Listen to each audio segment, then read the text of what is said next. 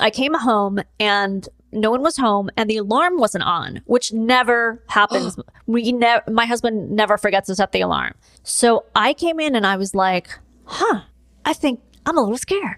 And I went around and I'm like, I didn't use anything specific from the show, but like I went around to every room and I opened every closet. Like, I don't know what I was going to do. I didn't even have a weapon. I didn't even grab anything.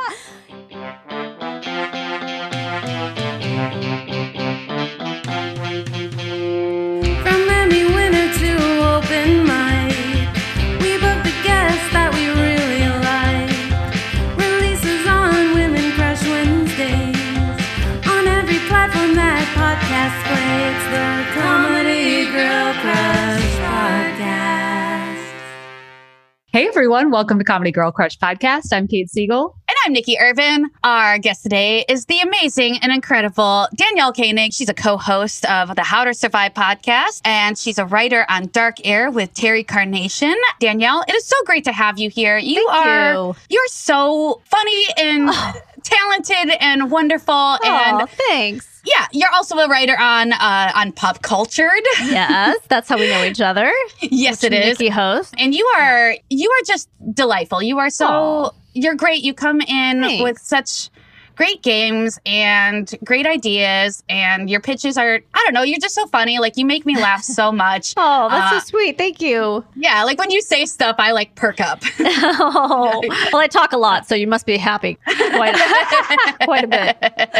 I love when comedy and game shows merge. I think it's so fun. It's such a fun forum. I grew up watching game shows, and I've written actually on a lot of actual game shows that are sometimes funny and sometimes just game shows. So I've had a lot of experience doing that. Oh, okay. Follow-up question. What's one of your favorite game shows to watch? And then what was your favorite game show to write on? My favorite game show to watch when I was a kid was definitely Password and Pyramid. Those were my favorites. Those I liked the best, I think. I liked the gameplay. But then I was on Pyramid and it was an unmitigated disaster. So it sort of has, And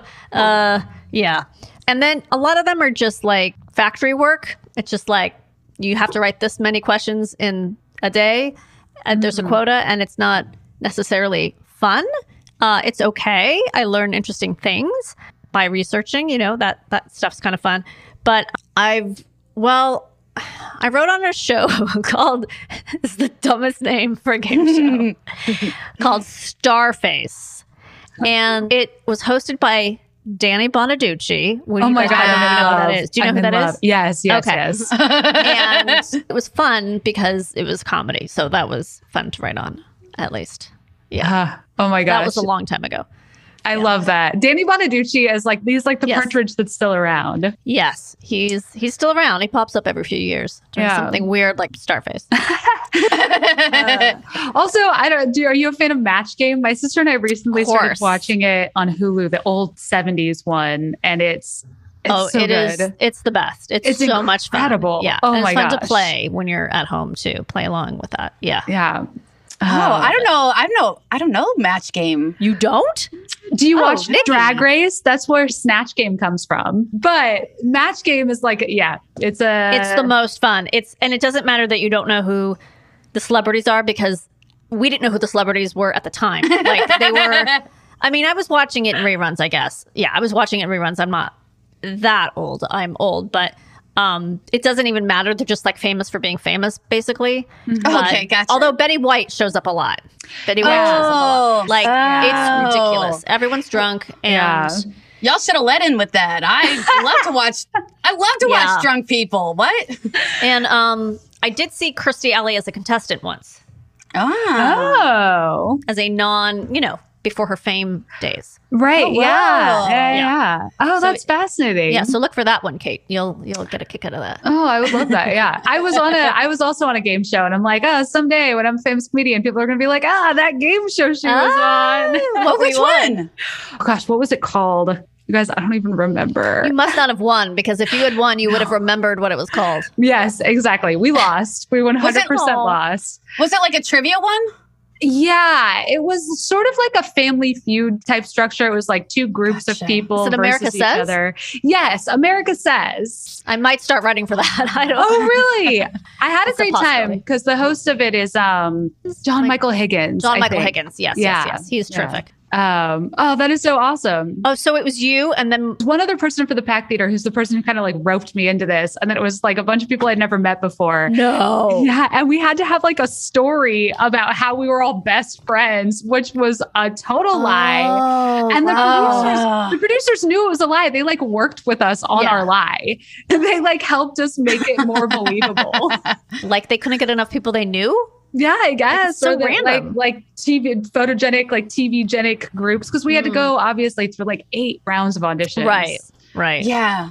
That's how I feel like most of these things are like that. They're like, don't say you're an actor. Don't say you're this. Yeah. Like, clearly everybody there is like, I just need to make some money. Yeah. like they did that with us on America's Got Talent with Fembot when we went on there. They were like, all right, here's your story should be that you're these women from a small town in the middle of California who started a choir. Yeah, You're not we even allowed to. I didn't know you were on America's Got Talent. Yeah. It's not really a great. It's not a show I can watch, really. I mean, my son was No. into it for a little bit, and it's sort of excruciating for me. The like people trying and just I don't know, the singing, and it's too much earnestness. I just Do you think because makes me sad. Like you grew up around like Hollywood, kind of around people trying to make it in the industry. Do you Yeah. think part of that comes from just like having kind of seen it your whole life? Probably. Yeah. Like I find Yeah. it hard to sit through and hard to watch. I don't necessarily find it like inspiring. I mean, we watched American Idol for a while. We actually did watch that for a while, a long time ago. But yeah, I don't know. The talent show thing, it's just you're being so vulnerable, and then most of it's awful, and like I don't want to watch magic. That's a large part of it. I don't want to watch magic. What do you like to watch? Yeah, I was about to ask that. Well, it's very exciting because today's Friday, which means that both Great British Baking Show and Project Runway are on. This is the first time I'm watching British Baking Show as it's happening. I think I've always just like, binged it. Like, oh, I'll watch this season or I'll watch this season. I was never watching it contemporaneously. Oh, yeah. So when I caught up and I was like, why isn't there another episode? Oh, because it's happening now. I didn't realize. So now I have kind to of wait every exciting. week. It is kind of exciting. It's like funny how they, like them doing it made me realize like, oh, actually, I do sort of like being forced to wait. Like I love Yeah. binging, but I also like being forced to take my Yeah. time with it. It kind of gives me something to look forward to. Who are you rooting for in Bake Off this season? I very much liked the vegan girl. Oh, Obviously, that was Freya. really cool. Yeah, Freya. me too. I kind of and then they did the vegan challenge after and she was left. gone. I know. So I was like, sucks that's so bad. shady. Sucks so bad. I like. I'm not going to remember. I like. It's not Giuseppe. What's the Italian guy's name? It's something just as commonly Italian. Yes, is it not Giuseppe? Maybe it is Giuseppe. I think it might be. I like him. Oh, I like the guy who they say looks like De Niro, but he doesn't at all. Oh, Chigs. Chicks. I like him. Yeah, and I he's our like that favorite. woman a lot. She has some- Christelle? Yes. I was going to say she Yeah. has some name that doesn't match her face at all, but she's gorgeous. She's just gorgeous. She and is, yeah. That's the thing about that show, right? You like everybody. They're don't all dislike likable. anybody. Yes. Yeah. Is it because they're British? But they're not all British. One guy's Italian, one guy's German, and he is a very stereotypical German. He talks like this. Yeah, It's he sometimes sounds hysterical. like Werner Herzog. It's like Werner it's- Herzog baking. It's amazing. He's like, I don't know. I'm very excited. I got it. It's hysterical. And then the Giuseppe guy literally looks like a drawing of an Italian guy. Like it's so funny. But yes, the rest of them are British. I don't know. Maybe it's something about being British and not American. And also they're not competing for, there's no money. It's not a prize. It's literally like a platter and Yeah. roses that they get. So maybe that makes it, If one of their bakes goes badly, like other people will jump in if they're finished and like help the person. Whereas you that's never, nice. you never see that in American competition shows. Yeah, it's really nice. They do it sometimes on Project Runway, but then it's like, oh, it's controversial. It's like, should I have done that or whatever? And then people are like, you shouldn't have done that. No, we should all be doing it ourselves. Yeah, people get mad. Yeah. Yeah. But Well, as much as I love talking about, or actually hearing you all talk about this, I want to talk about Danielle. you also like to binge. Yeah. I do like to binge you. I did watch The Craft just to try and find you as the whispering girl. I did see that as one of your credits, and I was like, I don't remember that movie that well. It's so stupid that people actually like use that as a credit of mine sometimes. I'm like, I was basically an extra. I mean, I was an extra. I mean, I got a credit, but only because I had lines. You just don't hear me saying them because I'm literally called Whispering Girl. But I was just like, do people really think this is... Anyway, yeah, that was fun. Yeah, I'm curious about that. So you grew up in Hollywood. Your dad was on Star Trek. Yes. And so when did you sort of decide that you wanted to get into the business as well? Right. So I started off doing ballet. And when I was 7, I was on a Shirley MacLaine variety special, along with several other girls, dancing. So that was the first time I was on TV. Please tell me you know who Shirley MacLaine is. Yes. Okay.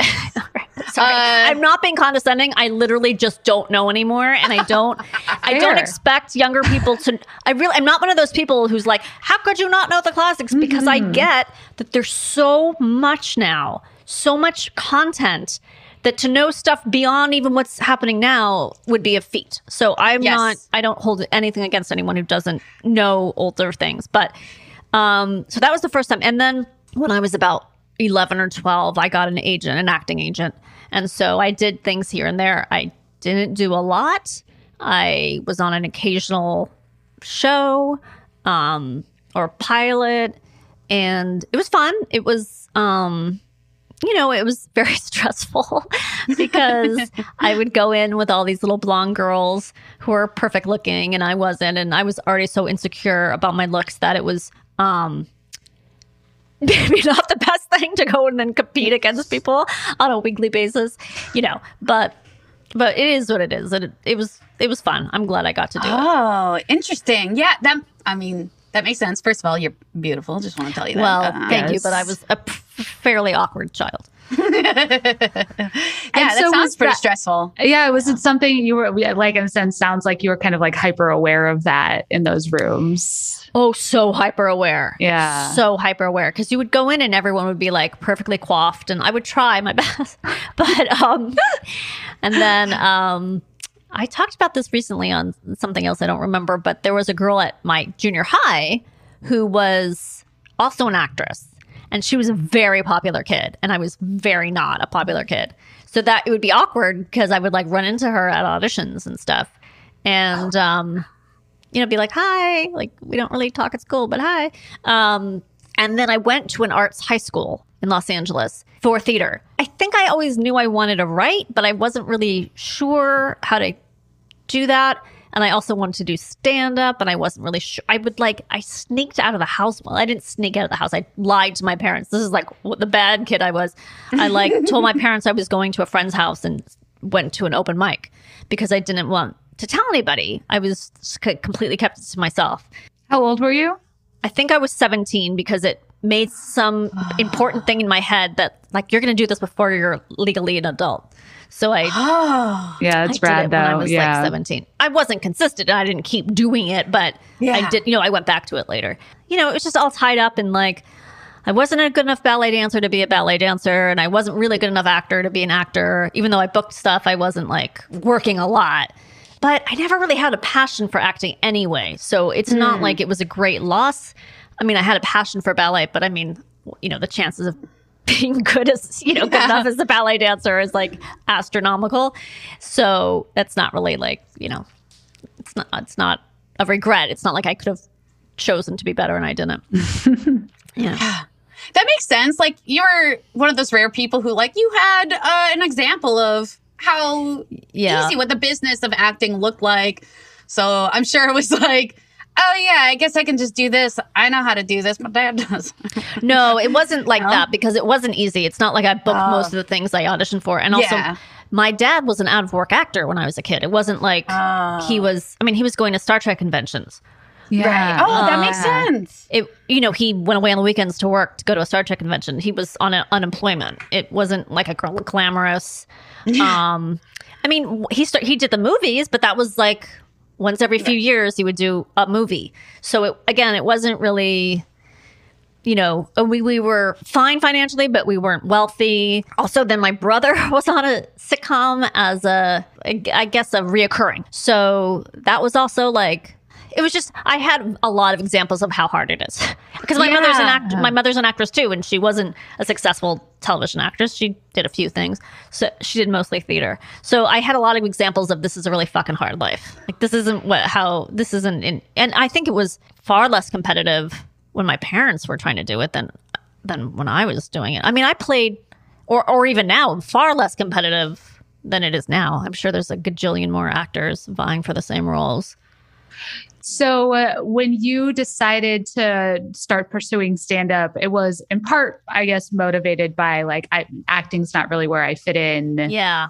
How was stand-up for you for the first few times? And you said you didn't do it consistently, but then you kind of went back to it. So I'm interested to hear about that path. During high school, I wrote stand-up. Like, I kept writing jokes and writing little things down. So I knew I had an interest in it. And I would, back then you would go to a video store to rent things. You didn't have Netflix or anything. So you would rent a video, and I always rented stand-up. So I was very into stand-up, and my parents didn't have cable or therapy until my brother and I left the house. So we didn't have the benefit of cable. I didn't get to watch stand-up that way. But I always knew I wanted to do it, and I went to 1 year of college, and it didn't work out for various reasons. But big regret. Kids stay in college. So I was like, so now I'm going to force myself. I'll do stand up. But I kind of inched my way into it. First, I did improv, the really lame improv company. And then I did sketch. I was like, I really want to do stand up. So I did it. And I just feel like this is supposed to be a motivational show. And I feel like I'm just going to be a downer. So this is whatever. Yeah. This is whatever reality is. Okay. Yeah. So I didn't really feel like I pursued it enough. Like, you have to go fucking full gusto. And yes, it's not that I didn't want to. I just literally kind of didn't understand how to. And I'm sure I was also afraid and, wasn't brave enough. And also, they say it's really, really bad idea to start stand-up in Los Angeles. And that's what I did because this is where I lived. So, if I had to do it over again, I would have done things a lot different. But I also wanted to write. And I was also trying to pursue a writing career. And it is really hard. And I tried to get a writing assistant job. And let me tell you, that's almost as hard as getting a writing job. It's so hard to get a writing assistant job. And if you have the opportunity, grab it. So an ex-boyfriend of mine was starting on a new animated show as the head writer. And he asked me if I wanted to be the writer's. It wasn't really the writer's assistant. It was like a script coordinator is what they called it. So I was like, okay. So Is this Invader Zim? It is Invader Zim. Yeah. Yes. Are you a fan? You know yes. it, Kate? Yeah. This is a big show this is exactly my age growing up. Like, this is right in my wheelhouse. Oh, okay. That's exciting. Okay. Great. Because I've met a lot of kids or like people of different ages who have watched it like watched it reruns or so you actually watched it at the time. That's really cool. Yes. Yeah. Yes. So he he eventually got fired. And then died of drugs. But it's fine. He was an asshole. Anyway, but it just took me on such an emotional roller coaster, Danielle. I'm sorry. I know. It was so weird. It was so weird because he was so like fucked up on drugs and so angry that when he got fired, he stole the the tower of the computer.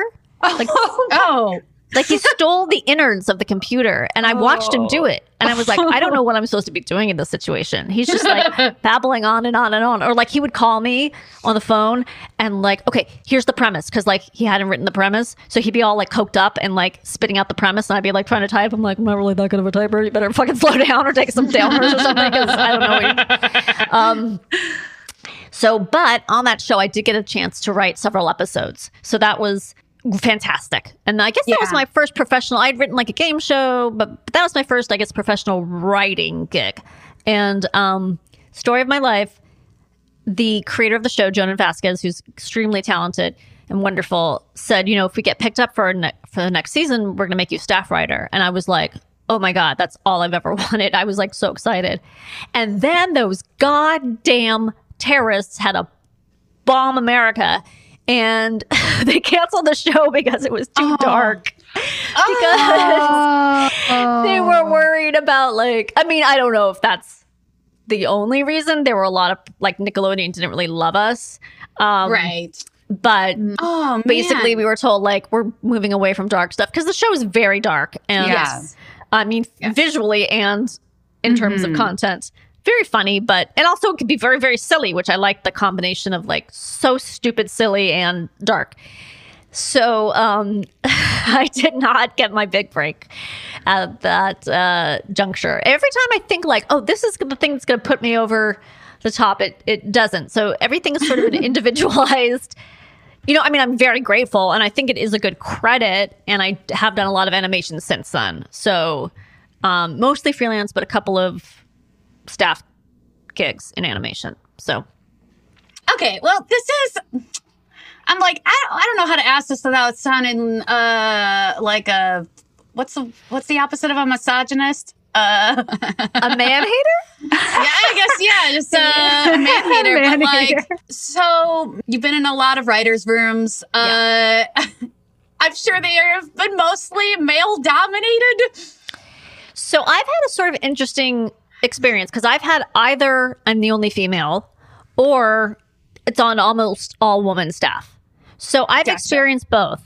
And I can honestly say I have not had that many bad experiences. I think, and I am not negating anyone's experience, I think I've been extremely lucky in that I've been on shows with really good people.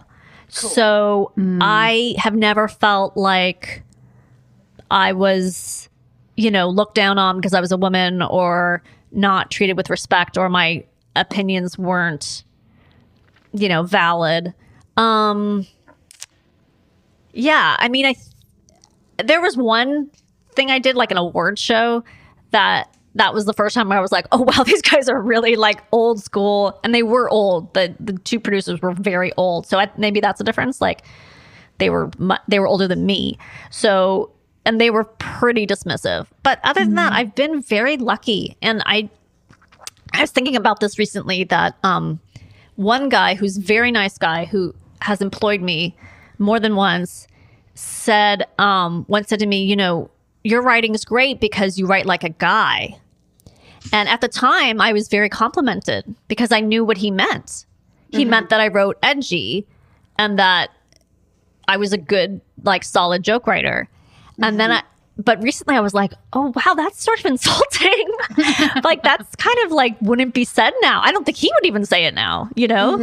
Yeah. But I was like, but I took it as a compliment, which shows you where I was, you know? Right. Like, that's kind of age thing. Like, I think if someone told either of you that, you would be like, what? 10 years ago, no, I think I'd be in the same place as you, where I'd be like, oh, wow, I'm flattered. Yeah, like, he meant it as a compliment, and that's how I took it. Yeah. Yeah, same. 10 years ago, I'd have been like, oh, thank you. Yeah. Right. Now I'd be like, shut the fuck up. But it's just, we evolve. Like, we like kind of start to recognize misogyny and the way it just has sort of permeated the way we talk to each other. And it's very interesting. Yeah. And I think there's probably also a lot more women in comedy. Obviously, is than the time period I'm talking about. A lot more writers. And so to defend him, I'm just going to say a lot of female stand-ups.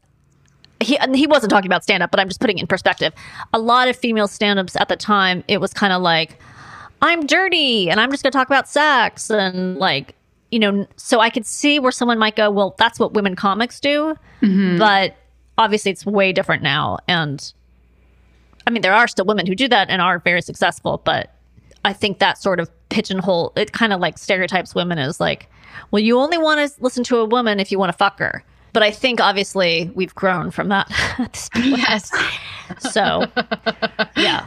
In other words, I wasn't talking about my period, and that was, you know, to this person, like, impressive. Right. Not that you can't talk about your period and be funny. I think you can talk about almost anything and be funny. But you know what I'm saying. Yeah. Like, Yeah. the go-tos. Yeah. And now you have your podcast, How to Survive, which is awesome and hilarious. Oh, thank you. Yeah. And I am curious, like, how did you, first, you know, some of the episodes you're like, oh, How to Survive a Pirate Attack is the most recent episode. Right. Yes. I like going into it was like, oh, like an old-timey pirate attack. But no, it's real world practical advice for a modern day pirate attack. Right. And that all of your episodes are like real world practical advice. You have a mugging episode as well, which I wanted to talk to you about because I also was mugged. Oh, in Los Angeles? No, in Oakland. Okay. But similar to your experience, something that you said about it that stood out to me was like that you weren't scared until after it was over, and then you were like shaking, and that's exactly what happened to me. In it, I was just like, do it, and then it was over, and I was like, oh my god, I can't believe that happened to me. But I find that encouraging because a lot of the things we talk about. We always joke that the first rule is stay calm, but it's true. Like you have to think your way through something. So that is good to know. At least I found it comforting. Like, okay, well, I know that if I'm in that situation, I am calm. I will freak out afterwards and I might not make the best decisions, but I don't think I'm the personality that's going to panic and like run around crazy. Yeah, totally. But so your podcast, did that come from like sort of like an internal anxiety about like what would happen to me if? Okay, so the whole title is How to Survive with Danielle and Christine. And Christine is my friend Christine Kimmel. And she's the one who's extremely neurotic about these things. I am neurotic about all types of other things that mainly are just focused on my son making it to adulthood and being a successful, happy person. That's basically all my anxiety goes to that. Even though he shows no reason for that not to happen, I'm just consumed with that. Her fears are like, she goes to a restaurant, she just casually kind of checks out the exits. She's on a bridge and she's scared. The bridge is going to collapse. It's just like all those kind of things. Like she goes hiking, what if there's an avalanche? So, and I think there's a lot of people like her. Like I think I know a lot of people. I don't know if it's women particularly, but I think I know a lot of people who are sort of on the defensive all the time. I relate to the exits thing for sure. And the bridge thing. Yeah. When I lived in the Bay Area, driving across the bridges, like I had a commute that I was stuck on a bridge for like 20 minutes at a time. Oh, that's scary. Bridge. Every time I'd be like, this is it. This is where I'm going to die. I know it. Yeah. This is the big one's going to hit while I'm on this bridge. And then I was like, what do I do? Do I jump off the bridge into the ocean? Where's the safe space? Well, we have a bridge episode coming up. Which has to do with surviving in a car underwater. Yes. Big concern of mine. Really, truly. Yeah, see? I want to relate to the sun thing, but like with my dog. Yeah. Like, is he gonna be well adjusted? Is he gonna fulfill his potential? Yes. I'm right there with I do want to emphasize that the show is a comedy show. We do not know what we're talking about. I mean, we Google the hell out of these things. I was going to say, it seems well researched, though. We do. We research it. But that said, we are not at all putting ourselves up as experts. We, in fact, we encourage people to write in for a segment we started called Well, Actually, where people can correct us and tell us we're wrong. But I do think some things are helpful. They think some things will stick in your brain. And then for the second half of the show, we have on a guest. And the guest is a comedian or an actor, someone we know who comes on and tells a story of their own personal survival. It's not a harrowing story. It's usually like bombing on stage or getting fired or, you know, moving to a city with no money. It's not like a life and death situation. And that's been very fun and very funny. And we're lucky we're getting great people telling really great stories. So, just want to emphasize that it is a comedy podcast with some moments of harrowing truths. And it's fabulous. It's really great. Thank you so much. Yes, it's great. Yeah, so it was born out of Chris's anxieties. And, you know, a lot of the show is her saying, well, do you have this kind of preparedness bag? And me going, no, of course not. Why would I have that? Why would I? What? So what are you talking about? So your target audience is clearly women who are into true crime, right? You know, it was funny because yesterday I came home and no one was home and the alarm wasn't on, which never happens. My husband never forgets to set the alarm. So I came in and I was like, I think I'm a little scared. And I went around and I'm like, I didn't use anything specific from the show, but like I went around to every room and I opened every closet. Like, I don't know what I was going to do. I didn't even have a weapon. I didn't even grab anything because I didn't really think that there was anything wrong. I assumed, the door was locked. Nothing was broken. The alarm wasn't off. Wasn't, but, you know, ringing. I assumed he had just forgotten to set it. But yeah, so I was like, now that I think about it, I didn't like prepare at all. I just wanted to make sure that there was no one in any closets. Yeah. When I listened back to your mugging episode, you talk about all the things not to do. And I was like, wow, I really wish that this had existed before I got mugged because I was just walking down the street on my phone. Oh, yeah. Like alone. And I was just like, oh yeah, I did literally everything wrong. Oh, well then, yeah. Well, I'm glad it struck a chord. Don't be on your phone walking down empty streets. It's a great podcast. It's very funny, but it's like super full of like, I was like, oh, this is all very practical, helpful. Oh, good. I'm glad. No, that's the point. It's supposed to be a two-pronged attack on your senses. Yeah, all right. We're going to do a segment we call These Are 5 Things. And ask you 5 questions we ask all of our guests. Oh. Okay. First question. What's the biggest influence in your comedy career on you? Oh, God. Biggest. Okay. I'm going to say sitcoms are probably the biggest. I know you probably were looking for a more specific person, but no, that's great. I grew up watching sitcoms and really watching them, like really into them. So I think it formed my sense of humor from an early age. What makes something funny? What makes something like, wait, that doesn't make sense. Why would that character wouldn't do that? So I think that as a writer sort of informed me, and as a comedian, I'm not a comedian anymore, but you know, as a comedic person, sort of formed my like, oh, that's a setup, that's a punchline, that's why that works. It works because that character would say that. It doesn't work because they just gave a random character a random line. So, do you have like a top 5 sitcoms list? Yes. Ooh. Well, my favorite of all time is Cheers. I also, we're talking historically. So my top 3 of like being a kid are Cheers, Family Ties, and Bosom Buddies. And Bosom Buddies is very underrated. It's not like it's a great show, but there are just moments. Talk about like character work. Like the guys were so in character. They were very, very funny together. But of course I love like Veep and Arrested Development when it was great was like the greatest. Yeah. I've rewatched all these things because of my son. So, but I also loved Soap and, you know, SCTV and stuff like that. So that's a great list. Also, Cheers. Fucking Cheers. classic. So you guys have watched Cheers on like Nick at Night or something? Yes. Yeah. Like yeah. Okay. Yeah. So well, I guess technically Netflix like binged. Okay. Like binged Cheers one year. Yeah. So that's one of that's the one show I try to get my son into that he did not latch onto, and it was extremely depressing. He was like, she's just mean. And I'm like, oh, no, she's complicated. She's not mean. She's brilliant and she doesn't know what she's doing. But yeah. Yeah. Friends, of course, I love Friends. Yeah. That is like joke writing and, you know, Golden Girls and all that stuff. Really just... All right. Question number 2. What would you say has been your worst moment in comedy and your best moment in comedy? Okay.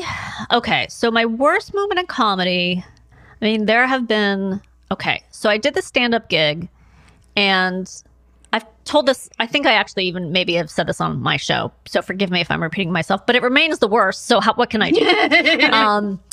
I was doing a gig, and I did not do that many actual road gigs, so this was a little bit unusual. So I was already like nervous, and I didn't exactly know how to command a crowd. But this was a crowd of Harley Davidson employees. It was like their Christmas party. That's always fun when you do a gig and it's like a Christmas party or a bachelorette party. It never kind of works out too well. They're very drunk. And I mentioned in my set something about being Jewish because I was talking about the holidays or something. And someone in the audience yelled, "Put her in an oven." Oh, no. Yeah. Oh, my God. So I guess that would probably be the worst. And I like doubled down and said something about Jews being intellectually superior or something, which shockingly did not win the crowd back. So I guess that would be the worst. Boy, is there a best? Is there a best? I mean, I've had so many great times writing on... Well, I don't know if this is the best, but I'll just say this, that except for last year, because of the shutdown, for the last several years, I've written on the Writers Guild Awards. So we get to write for the host and we get to write for all the presenters who are, famous people, and you write in their voice, which I find a fun challenge. I really like that. Like, oh, this person would do this kind of joke and this person. And I wrote a joke for Sarah Silverman and she loved it so much. And she's always been kind of a hero to me. And so that maybe was a high point because it was like, I got her voice. I knew I did. And like, she totally loved it. And then she like recommended me for a job based on it. I didn't get the job, but that was validating, it was like, yeah. I mean, so I'm not like the best stand-up, but I can write for other people. I can like do people's voices. I get the, I think I'm pretty skilled at that. Yeah. Which translates to being a good television writer, right? And writing for characters, like understanding a voice. Yeah, exactly.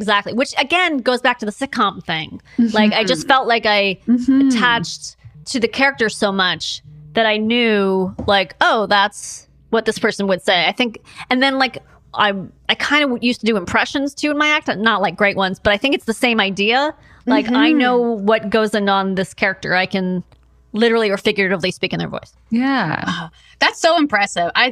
Anytime somebody is like able to do that, I'm just like blown away. Yeah. And you're like, wait, how did you do that? Like if somebody's writing for me and they like, my friend Maria does this where she would like write, she was my head writer on my show and she would like write in my voice. I was like, how did you know how to do that? I don't understand. Well, and also obviously the more specific the voice is, the easier it is. So that means you have a strong personality that she's able to do that. You have a point of view. So obviously it's easier to write for someone, whether it's animation or live action or an award show, like it's all kind of the same skill. Yeah, I guess it's not that hard. It's like something, my pussy. Yeah, right, exactly. Formulaic. I don't say my pussy a lot. You do. You do. I do all the time. At least in your sleep. No, yeah, that's really cool. Also, yeah, Sarah Silverman. Yeah. Hype up a friend. Somebody that you think is really, really funny. Maybe somebody you'd like to see us interview on this podcast. Oh, I mean, I'd love to see you interview my co-host, Christine Kimmel. Yes. And, my friend Jeanette Tim just started on Corden as a writer on Corden, just last week or 2 weeks ago. Nice. And she's great. Awesome. And, I wrote with her on a show called The Comment Section, which was a short-lived show on E!, which was super fun to write on. And so she would be great too, either of those two ladies. I just thought of a third lady who is Elizabeth Beckwith, who writes on The Goldbergs, and she just sold a show based on Alanis Morissette's life, kind of. Oh. Whoa. Yeah. But a sitcom. It's going to be a sitcom. What? And she's very funny. And she and I met doing stand-up a million years ago. And she's just, she was a really funny stand-up, actually. She's really funny, really clear voice.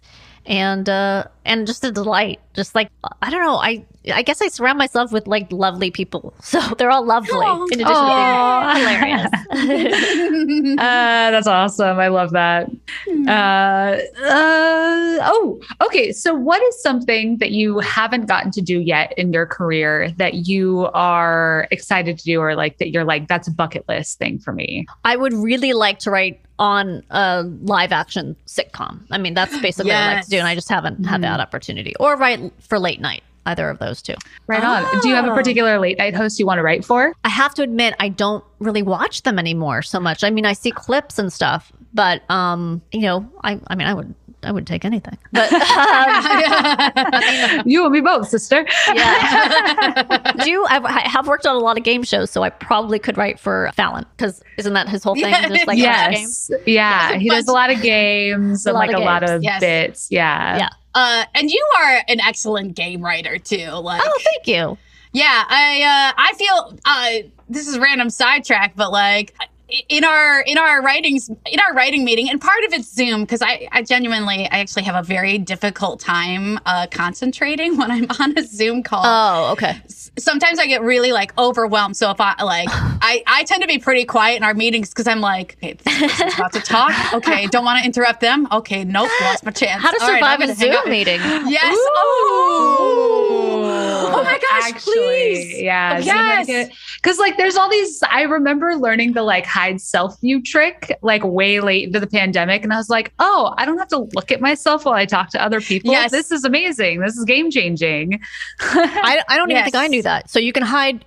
Yeah, you can write other people on your window. You. Yeah. And you can hide your view from yourself, so you don't have that like constantly watching yourself. Oh, I 100% did that during this interview, so I apologize. Yeah. Oh, no. I know I did. It's impossible not it's to, impossible. right? It's impossible not to. Yeah. If I'm up there, I'm watching myself the whole time. Yeah. It's like, I look normal, right? I look normal, right? I still look normal. That's it. I look normal.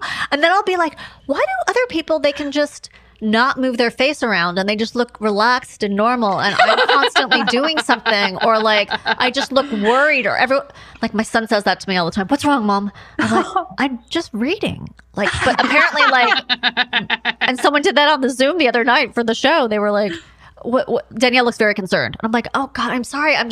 I'm reading and I don't have Botox. So you can see like. You have resting worry face. Worry face. Exactly. Yeah. I guess that's just my, my perception. Relatable. Super relatable. Yeah. But I did want to acknowledge that I think you're a great game show writer. Thank you. Thanks so much. Good joke writer. Thank you. Yes. Okay. Final question. Yeah. What advice do you have for people either just starting out or who are in the throes of doing comedy? Okay, so my advice is to get to know as many people as possible and to keep up those connections. I don't mean in a usury, gross Hollywood way, but I just feel like most of the jobs I've gotten are because I've recommended people and they've recommended me. So, well, obviously most of the jobs I've gotten are because other people recommended me, but that's a lot of how it works. So be pleasant to work with. Don't be an asshole, and contribute. And, that's how a lot of it gets done. You just got to reach out and you got to make yourself a little vulnerable, which is not appealing and it's hard. And just to keep doing it, and don't miss opportunities. Like if it's a writer's assistant job, like you might think, oh, I don't want to be a writer's assistant, I want to be a writer. No. That's how you get to be a writer. Like you need to look for those opportunities. And they're not easy to come by. So I'm not saying it's easy. Oh, just do this. Like get on the Tonight Show. Oh, okay. But yeah, just keep doing it. Just, you got to kind of kick yourself in the butt a little bit, which I could do more of too. Yeah, for sure. Yeah. Oh, that's great advice. Because it's so true. It's so true. Getting to know a lot of people and yeah. Thank you so much. And thank you for coming on. This was so much fun, you guys. Thank you so much for being here. It was great. It was really nice to meet you. It was nice to meet you too. Thank you so much, and good luck in your careers and et cetera, et cetera. Yeah. And I'm looking so forward to seeing what comes next from you too. Oh, yes. Thank you. Yeah, it's anyone's guess. Yes. Yeah, you'll be writing for a live action sitcom in no time. That's right. Yeah. It always happens in your late 40s. That's usually when it breaks. Is it? Yes, 100%. No. Not. Wait, hold on. Is it? I missed this. No, I'm way past the like breakout phase. Yeah. I don't know. I feel like we're coming at a time like where people are appreciating lots of different stories and are looking outside of what their usual is. Hopefully, I don't know. Yeah. And Leslie Jones got on SNL late 40s as like a cast member, which is impressive, unheard of. Yeah, especially since she doesn't do any characters. Very impressive. Yes. She's just her. Yes. It is literally just her. She's amazing. Love her. But Danielle, this is awesome. Yeah, you're great. You're Thank wonderful. you. Okay. I appreciate it, you guys.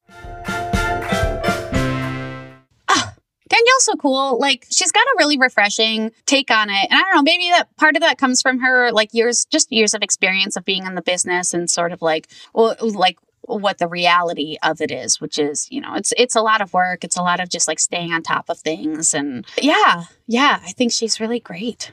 Oh my gosh, dude. I am so grateful, and you get to work with so many awesome people. And so that we get to have them on the podcast and we get to talk to them. And I just want to say thank you for being like out in the community. You're doing exactly what she talked about, like meeting people, maintaining connections, and like meeting as many people and working with as many people as you can. So it's interesting because something about Danielle is that because she can write in so many different ways that she has experience, she's written for animation, she's written for stand-up, she's written for other people, she's written award shows and game shows and all of these different things. Like for me, sometimes I can see that and go like, oh, I need to be good at all of that stuff too if I want to be considered a writer. But like something I'm literally just reminding myself in this moment is that like, hey, maybe you don't have to be good at writing all of the things. Maybe you're good at writing some things, but not like, because I was, I don't know, in the writer's room for the show, I feel like I'm quiet a lot and I don't contribute as much because my brain is not yet at the point where it thinks in the like game shows. I don't think in joke writing format. That's not how I write and that's not my experience. Well, and just like set up punchline. Yeah. Punchline. Yeah. Thinking about like structure of a joke. Like I still feel like that's somewhere where maybe I'm not the best at, and I'm trying right now not to beat myself up over that and realize that like, okay, maybe that's not where I'm a good writer, but I can write a solid narrative piece or I do well with dialogue, like those other things. Yeah. And then honestly, like there are just going to be environments sometimes where you don't thrive, like for whatever reason.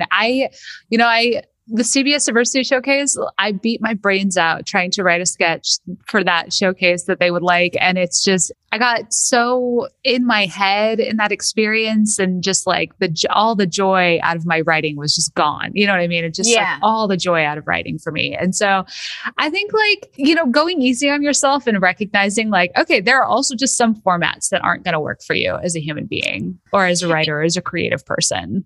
Yeah. And also I will say, that I did when I agreed to come on and host the show. There was an element to it that I was like, I don't want to produce. Like, I don't want to produce it. I don't want to write on it even. Like, I was like, I just want to come in and be the host. And you know what? I had to remember that it's like, okay, like there's a reason why I'm the host. Yeah. And right, like that's really where my strong suit lies. Let me do that. Let me be on the stage. All jobs are necessary. Every job in every industry, right? And so, like, translating that to a game show, a comedy game show, like every job in that game show is necessary and contributes to the functioning of that game show, the writing, the hosting, and like the idea that people have to do every job. Man, I'm just going to say it. That's fucking capitalism. That's capitalism rotting our brains. Not everybody should have to do every job. I think so. Oh. Yeah. I don't think that we're so conditioned to be like, everybody should be able to do everything. And it's like, why? Like, why? We're all supposed to train for the thing that then we do. I don't know. Yes. I think that's like the thing where it's like, oh, try to be good. But I don't know. Maybe let people have the goddamn expertise. Yeah. Like, why do we have to be good at everything? Like, why can't we just be good at this one thing and focus on that?